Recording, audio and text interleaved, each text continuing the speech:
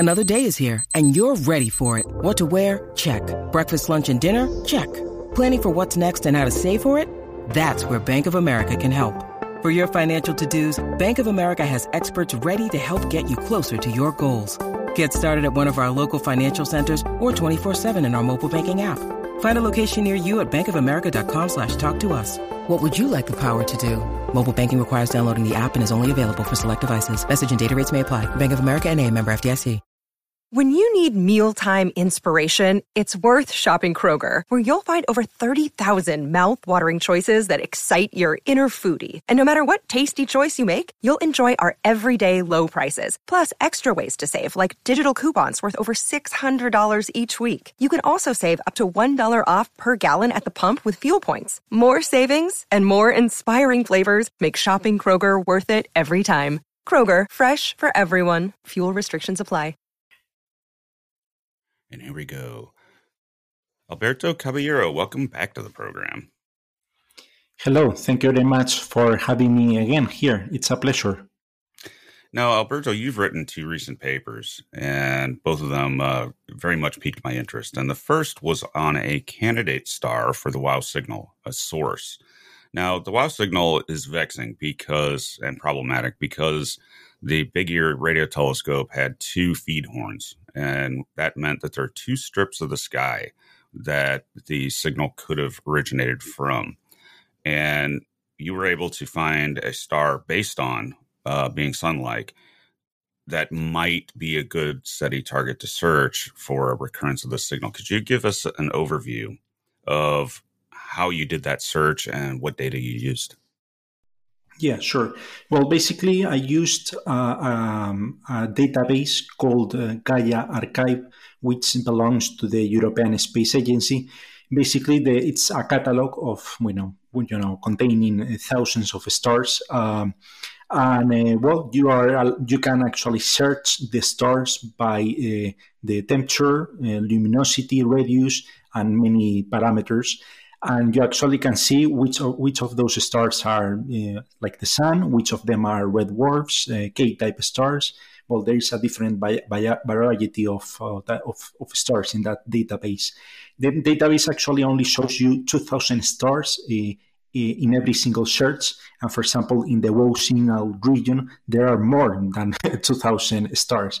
I calculated around more than 6,000. So, 6,000 in the 2 beams of the radio telescope. There are 2 regions of the WOW signal region, and in total more than 6,000 stars.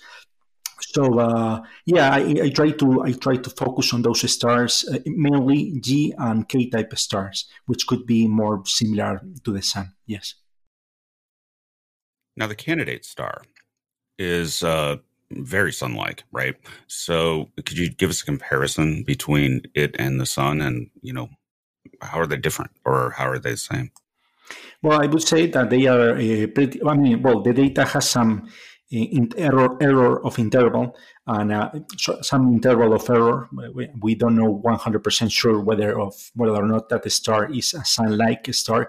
We need actually more data about, for example, the metallicity of the star, which actually gives a glimpse of how many planets or the star could have, or any planets at all, because it is believed that the stars with low metallicity usually have a smaller number of planets orbiting around them, or even no planets at all. So the metallicity is quite an important parameter to know whether or not there are planets around that star, and we don't know that. We don't have that information. So there are some limitations. But yeah, it's like the radius of that star is practically the same as the sun: radius, luminosity, temperature. And I mean, there is quite confusion in my paper with the media, etc., because they thought that I was only looking for sun-like stars, and not really. I was actually looking for any kind of G-type star, K-type star, which is a huge sample of data. And I only found one G2b star, which is an exactly type as the Sun. So it's like within the G-type stars, there are many sub categories. And I only found one exactly like the Sun. We can call it a solar twin. But there, of course, the sample of data that I took was huge. All G-type stars, K-type stars. I didn't look for red dwarfs because many red dwarfs emit flares, which it is believed that this kind of flares would actually destroy the atmosphere of the exoplanets orbiting in the habitable zone. So, and we don't really know which stars emit flares and which of them don't emit flares. So, but yeah, once we have the data, of course, we can actually also include those red dwarfs that don't emit flares. Yes. Well, you have to start somewhere because while the profile of red dwarfs lately has been getting better for habitability. In other words, they apparently flare at their nearer to their poles, and that would mean that they don't bathe their exoplanets in radiation. But that's just one paper, so we still don't completely know yet. But the flare stars are a problem for sure. And then the other problem is it's extraordinarily hard to look for exoplanets, particularly terrestrial ones, around type K, the orange dwarfs, because they're just right in this zone where it's just hard to observe that, and look for transits and things like that. So you have to start somewhere. You have to start with the sun-like stars, the G-type stars, and go from there. And since this is really just a proposal to look at that star with a radio telescope and monitor it, then it accomplishes that. We at least have something finally from the wild signal to look at in a targeted SETI search, right? Yes, exactly. And I believe that the most fascinating thing about this star is actually the distance at which it's located from our solar system, because it is located 1,800 light years away. And for example, as far as I'm concerned, the only research paper trying to calculate the distance at which the closest civilization could be, it was written by Marconi, which is a mathematical, SETI researcher. And he calculated that the closest civilization would likely be located 1,900 light years away. And the star I found is actually located 1,800. That's only a difference of 100 light years, which might sound like a lot, but when we are talking about galactic terms, 100 light years is like, around the corner, really, really close. So the thing that fascinated more when I found this candidate is actually the distance. Of course, the Marconi studio does not mean that for certain we are sure that the closest civilization is likely to be at that distance. But it's more statistical data that actually overlaps and seems to be there seems to be a coincidence in both articles, which were done independently in the different years, and yeah. Yeah, the Marconi paper is interesting because it does put an interesting constraint, I guess you would call it, on the distances, where we could expect the nearest alien civilization to be found. And as I recall, it was 500 light years. And that actually rings true to me because I don't expect us to find anything within 100 light years because of just the statistical odds. But yet that's where we look, in general. And I've always wondered, is there a better way that we could search further stars because the chances are greater, but it's also the case that it's also harder to see them. And, you get things like the inverse square law on radio where you don't have much hope of seeing them unless they're putting many, many, many terawatts or yottawatts into their signal. And that just doesn't seem like anybody would do that. Do you think, Alberto, that might be the solution to the Fermi paradox, is that all alien civilizations are over 500 light years away and very difficult to detect as a result? Yes, it could be one of the answers, of course, because the distances are quite huge. Yeah, well, we have been emitting radio signals to space quite powerful by our military our military radars. But again, it's if there is a civilization out there, they actually need to have the technology to pick up those signals, and we actually have this technology for the last 80 years, less than 100 years. So it's quite recently the technology that we have when it comes to radars and, well, radio telescopes, etc. So yeah, the fact that we are not receiving anything might be just because they are too far, or just because they don't have the technology, but they can be, intelligent species like us, 100 years ago. So yeah, I think it's quite complicated to answer that question. But yeah, I think the reason why I tried to make that paper and try to see if there was any interesting star is to search for exoplanets around that star, which is, as you said, is quite difficult because a G-type star, most of the stars, they don't orbit in front of us. Like, we cannot use the transit method to discover exoplanets around most of the stars. So we have to rely on other methods like, radial velocity. And for radial velocity, when it comes to G-type stars, the bubble of the star is actually quite small. We need a really sensitive instruments to detect exoplanets around G-type stars. We now have Expresso, which is an instrument located in one of the biggest optical telescopes in the world. And with that telescope, we are more or less able to detect planets like Earth around G-type stars located far away, no? But we started having this technology quite recently, like, I don't know, a couple of years ago. But so now there is we can say hope that we will be able to discover a truly Earth-like planet quite even nearby. Who knows? Well, we're getting close, especially with a very successful deployment of JWST. So we can start trying to at least, try to spot them, and characterize atmospheres and things like that. So the capabilities are coming on. But it gets even better as time goes forward, because if we ever build LUVOIR, then, we would really have a capability of characterizing terrestrial exoplanets. But our best shot right now, anyway, as far as seeing a civilization, is the radio telescope. And this is something we can do right now. We can, say they're reading your paper at the Allen Telescope Array. They're probably going to take a look, wouldn't you think? Yeah, I think so. Actually, the other day, I came across one SETI Institute Twitter, talking about my paper, and I was thinking that's good news, because maybe they realize that my paper exists, so they can now.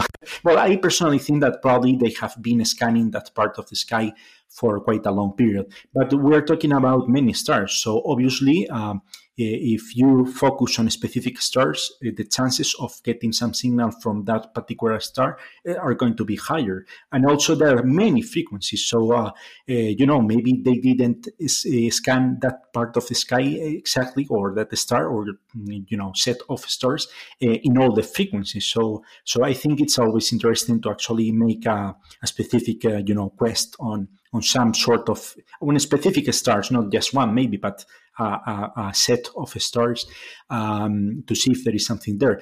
And also, the SETI Institute has been scanning the sky with laser detectors lately, to see if they could pick up any signal in this spectrum, because actually, if you have a laser and you have a telescope lens, like a Fresnel lens, you can actually produce a much powerful signal, which is going to overcome the square inverse law, because you are using actually a Fresnel lens to focus, the beam of light at a specific point. Actually, this was actually, let's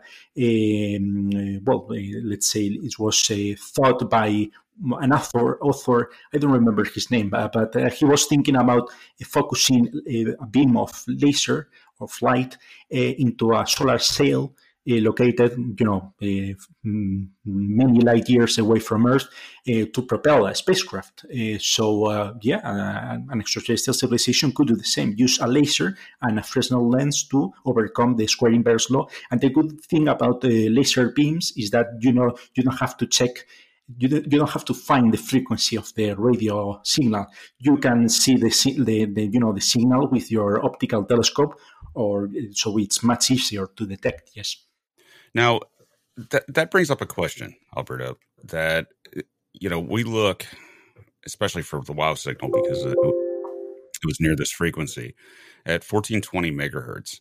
And I sort of wonder about that. Everybody calls it the water hole, and that it would be an obvious place to search for alien signals. But that also means that if aliens are sending out signals, they may not do it at that frequency because they want to listen for other aliens, and everybody's listening to dead air because everybody leaves that frequency alone, which amazingly we do. We set that aside, in the 1970s, specifically for radio astronomy. The 1420 megahertz hydrogen line. And we did it globally. Nobody actually transmits on it, except clandestinely, perhaps.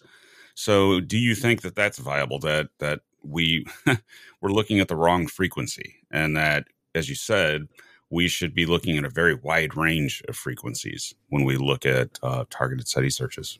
Yeah. Well, I think that that's true. I mean, most of the search has been, the SETI searches have been focusing on the hydrogen line because it is believed that it will be the frequency that an extraterrestrial civilization would use to contact us, because it's the most common element in the universe, which we still have to see. We don't. Right now we think it's the most common element, but our understanding of the universe is not quite 100% accurate or complete. Of course, as far as I'm concerned, the SETI Institute has been scanning the sky. Also in several frequencies between specifically 1 and 10 gigahertz. But we are talking about the same. There are more frequencies after the 10 gigahertz mark, and also more frequencies below the 1 gigahertz. So they are focusing in a wider range of frequencies, because it is believed that between 1 and 10, the environmental radio frequency noise is quite low. So for us, it's easier to pick up a signal between 1 and 10. It removes quite of the noise from cosmic background noise and etc. So, there are many more frequencies. There are millions of frequencies. So it's, for me, it's like searching for a radio signal in that huge, immense ocean of frequencies. It's like looking for a needle in a haystack.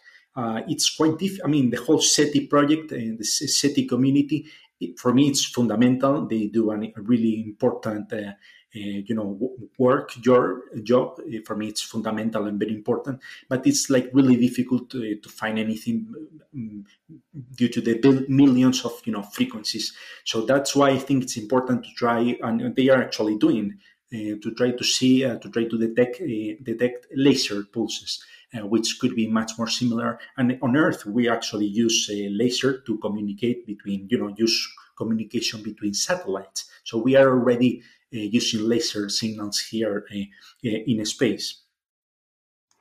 Yes, and laser signals are going to get ever more important, because if we start sending out, as you mentioned, light sails, that's the way to do it. That's the way to push them.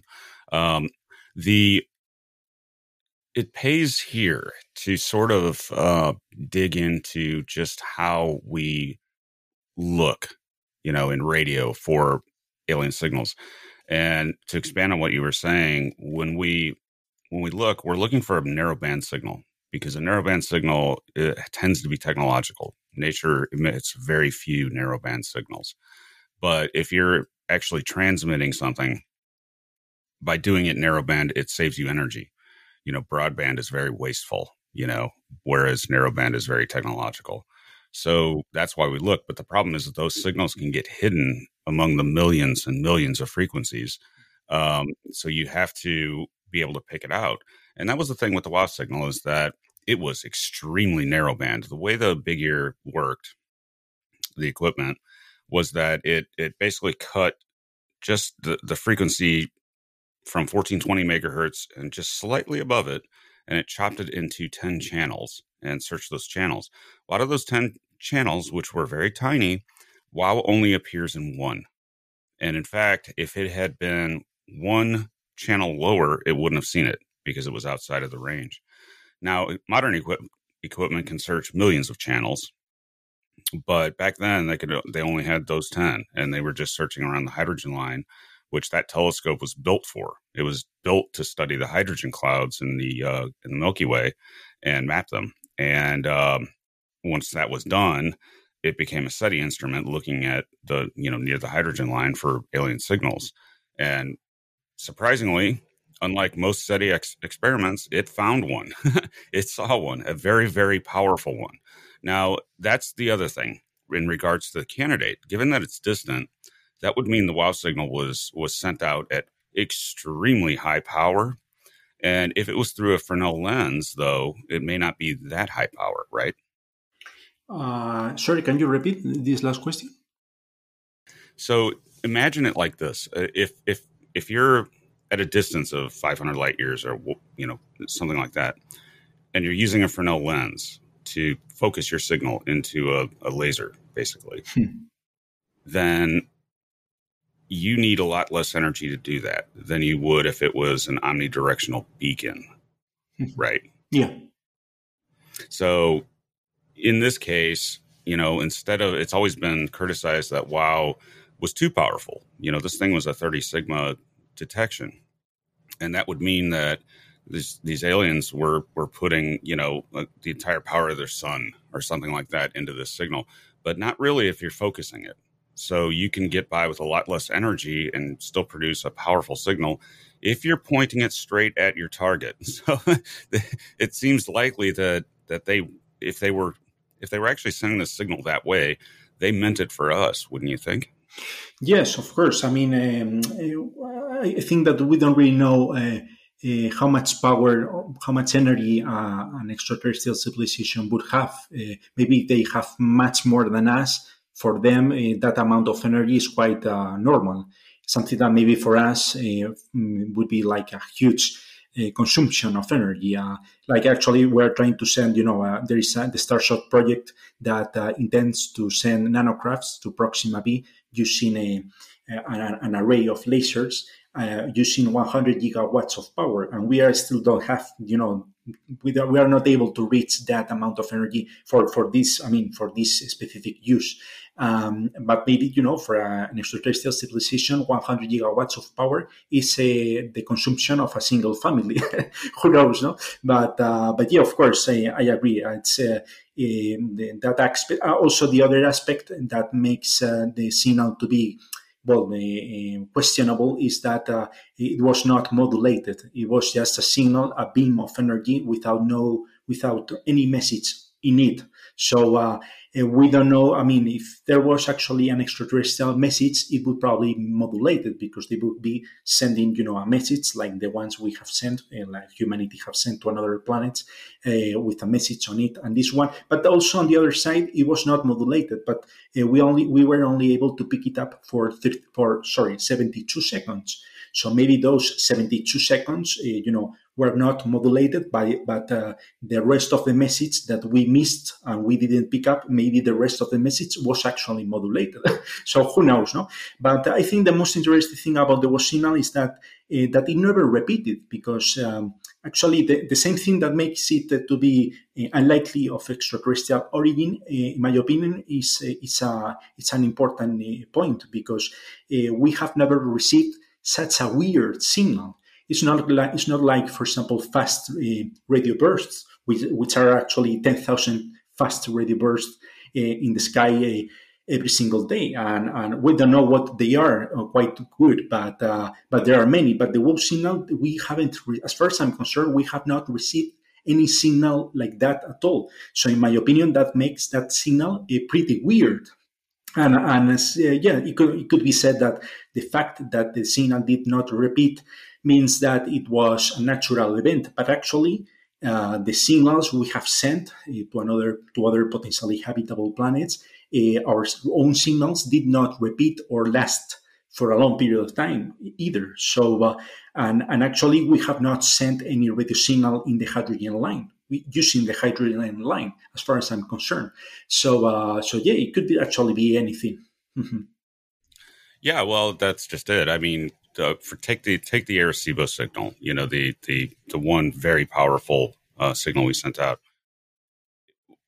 The frequency that we did that at was set by the intent of the radar that it actually was. It was designed to radar asteroids, and we sent out that signal at the frequency we did because that's what the equipment could do. We did not send it at the hydrogen line, so it was very ad hoc. So if you if you apply that to aliens, then it's not surprising that we wouldn't see them because they're very, very transient, just like we are.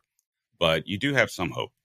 Things like radar, maybe, very powerful signals. But interestingly, those signals contain no message. Just like, wow, there's nothing there. There's no modulation, or at least not modulation that you would use to communicate something. So it's entirely possible that we're seeing signals, but we just don't have enough to go on to recognize them. That's true. I mean, it could be that we're seeing aliens every day, near the hydrogen line, but the communications are just so obscure that we don't know that that's what that is, because transient signals do come in still, nothing quite like wow, but they still come in, but they get discarded. So do you think that there's a high probability that we might have actually detected aliens and just missed it? Yeah, I think that's perfectly possible because we don't really know the language of an extraterrestrial civilization. So maybe those signals were encoded in a language that we don't really understand. So we use a binary code, ones and zeros, to send a message with 1 and 0, that composition. But maybe they are using other form to communicate with us or to communicate, to send interstellar messages. Maybe they don't use the binary code. So yeah, maybe we don't understand the language that they are using, and basically that. Yeah. Well, we also don't know about timeframes and repetition. So an alien civilization that wanted to contact us might say, well, we're going to send them a message periodically, and that period is going to be once every 400 years because that's how long they operate, their timeframes. Yeah. And that's a total unknown because it's completely unpredictable. You don't know what time intervals an alien would choose to contact you. So that, us fast humans, that only live for 80 years or whatever, we're just too impatient to look long enough to see the pattern. So that's why people don't realize just how hard SETI searches are. Yeah. Because it shouldn't be surprising that nothing's been seen yet.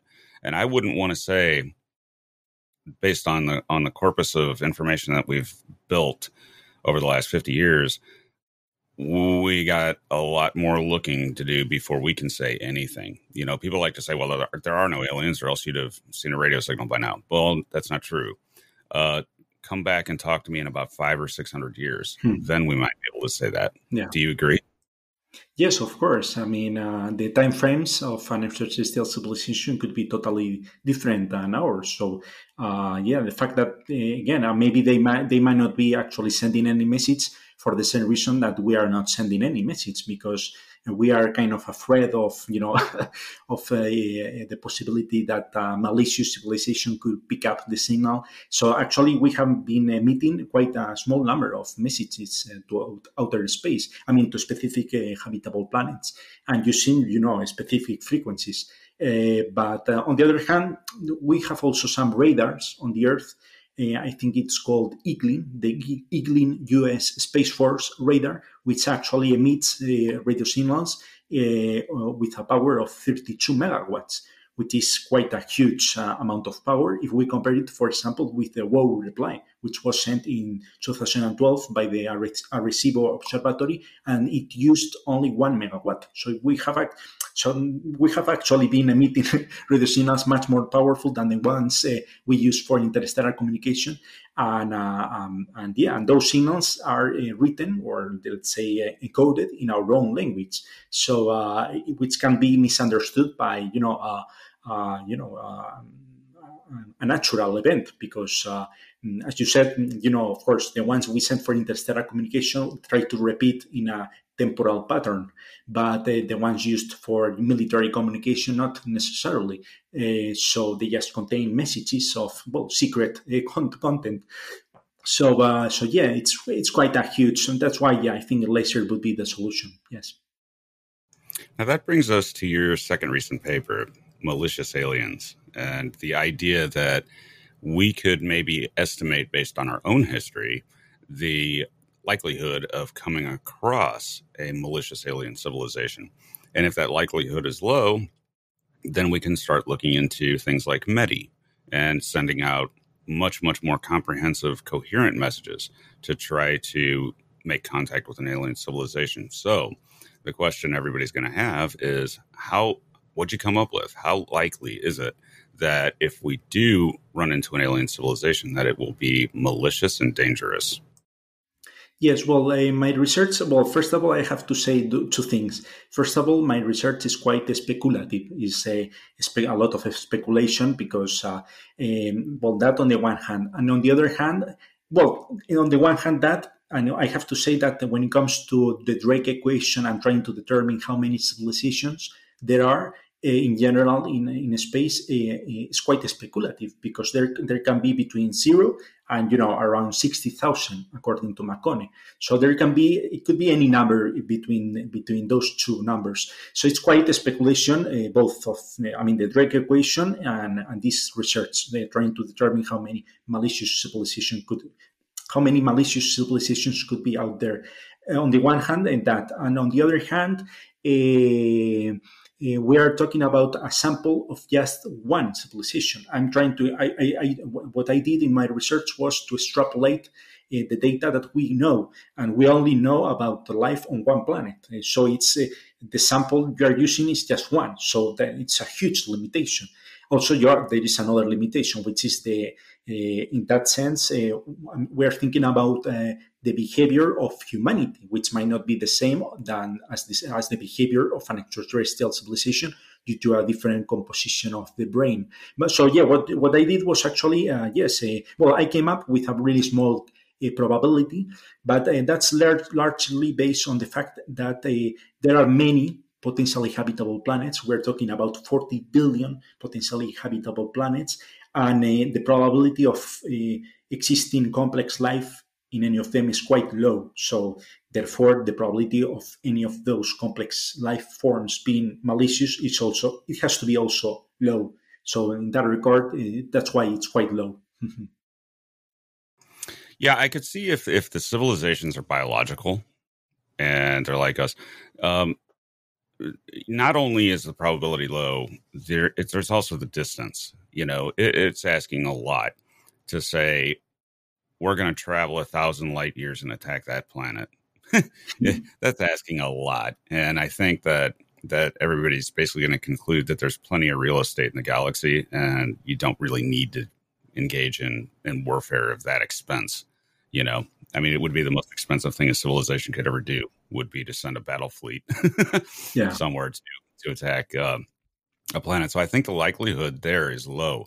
What worries me is the dividing line between biological and technological. So eventually, if you have a civilization that's a machine civilization, and Seth Shostak has actually made that bet that when we do pick up a signal, it's more likely that what's on the other end is a machine. That's where you could really get into an arch malicious civilization that's just has no interest or respect for biology and might come through your star system looking for raw materials and just not even acknowledge that you're there. It just takes you out. That's what worries me, is the difference between biology and technology, because it's a total wild card. But with biology, I tend to agree with you that, humans, can do terrible things, but most of the time we don't, So most of the time we're just, going to work and having lunch and things like that. So I tend to take some measure of comfort from that we're not all bad, most of the time. Do you agree with that? Yes, of course. Well, I actually, what I did was to first of all, to calculate the probability of how many invasions have taken on place on Earth in the last 100 years, and then I extrapolated that to a Type 1 civilization based on how humanity would behave in the future once we become a Type 1 civilization. And of course, right now, actually, the numbers came with a conclusion that us, as humanity, we are more dangerous than humanity in the future, based on that kind of extrapolation of the data. And I was thinking, yeah, of course, right now on the Earth, there is more or less 5% of the population of the Earth is psychopath.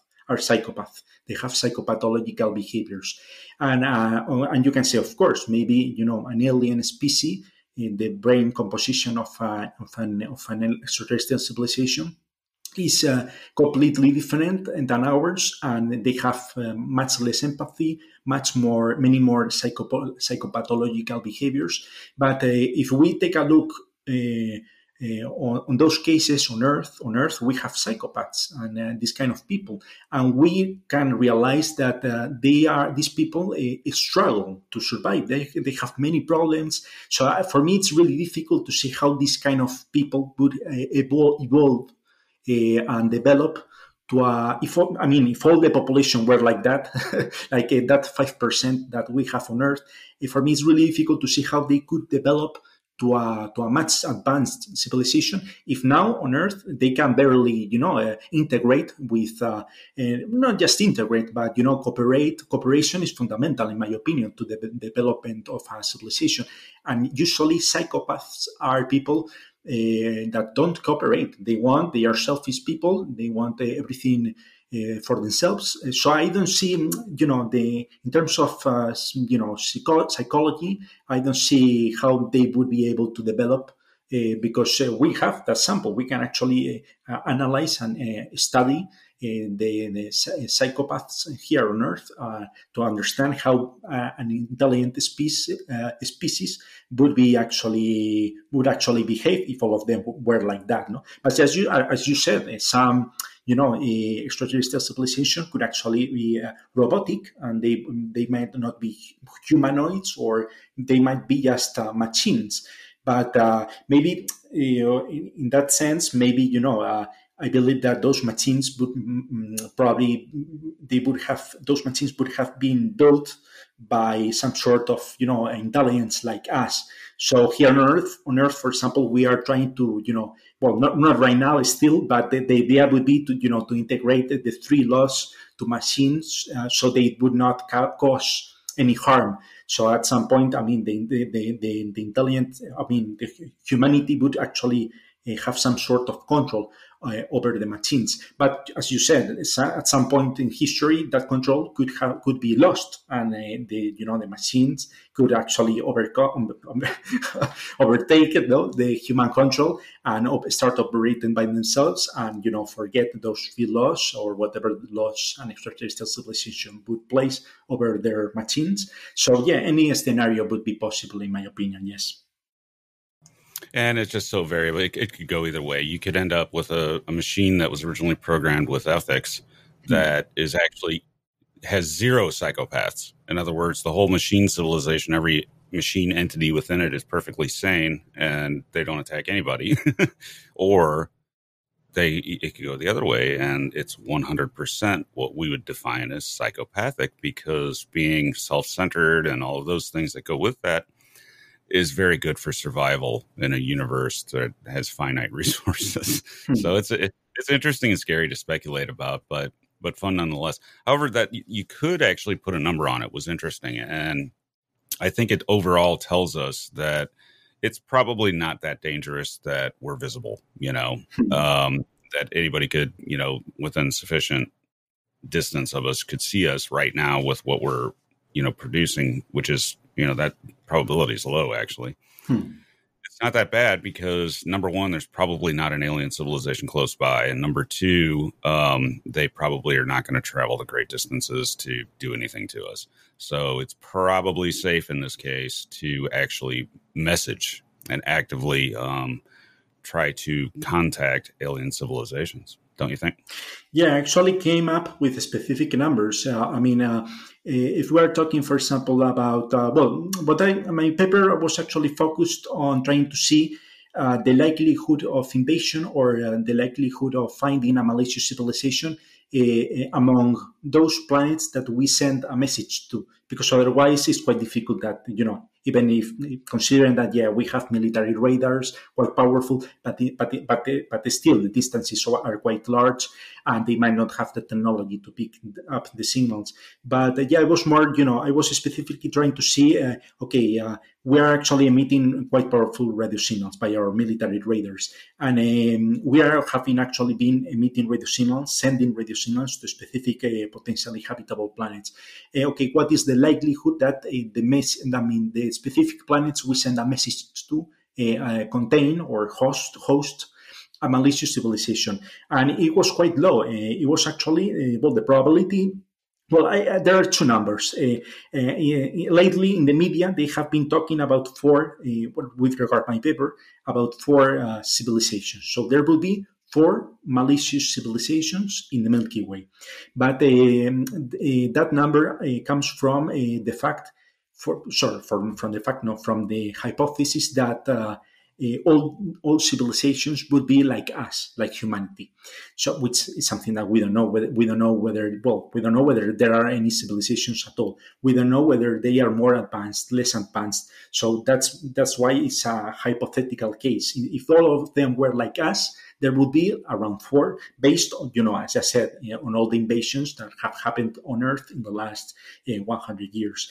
But a civilization like us would actually not have the technology to travel to our planet. So they would not pose any threat, theory, because, there are four malicious like us. If all of them, were like us, but they would not have the technology to come to Earth. So they don't really pose any threat. And for the case of type 1 stars, which is actually considered that a type 1 civilization would be capable of nearby interstellar travel, the probability is even lower. Goes down to 0.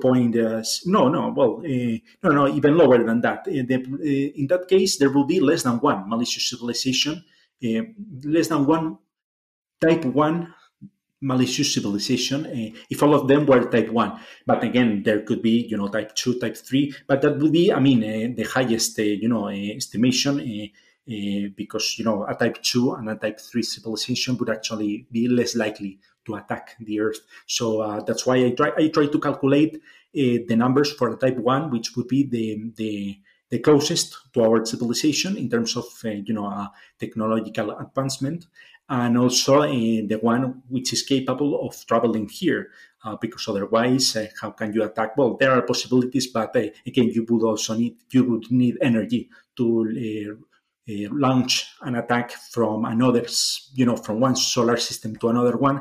You would actually need a huge amount of energy and technology to launch, for example, a laser attack. No, so that's why I came up with less than one type 1 civilization, malicious type 1 civilization in our galaxy. So the numbers are quite small. And actually, I compared the probabilities with the probability of the impact of an asteroid, just to make the public and the general public to see, to try to compare those probabilities, no? And actually, the probability, what the numbers I came up with, the probability of an extraterrestrial invasion is actually smaller than the probability of the Earth being hit by, a huge asteroid that could actually end with a large number of the population on Earth. It's worth noting here before we go that if there were a malicious type 3 civilization in the Milky Way, we wouldn't be here. we would probably have never evolved. They would have taken this world and turned it into a Borg home world or something like that. And that the likelihoods again are just, we see no evidence that anybody's ever been here, So It just seems low because the distances are too great. Now, everybody should check out Alberto's YouTube channel, the Exoplanets channel. And Alberto, there'll also be links to the two papers in the description below. And thanks again for joining us today, Alberto. And I hope you'll come and check in with us again next time we release the next paper. Thank you very much for the invitation. It was a pleasure.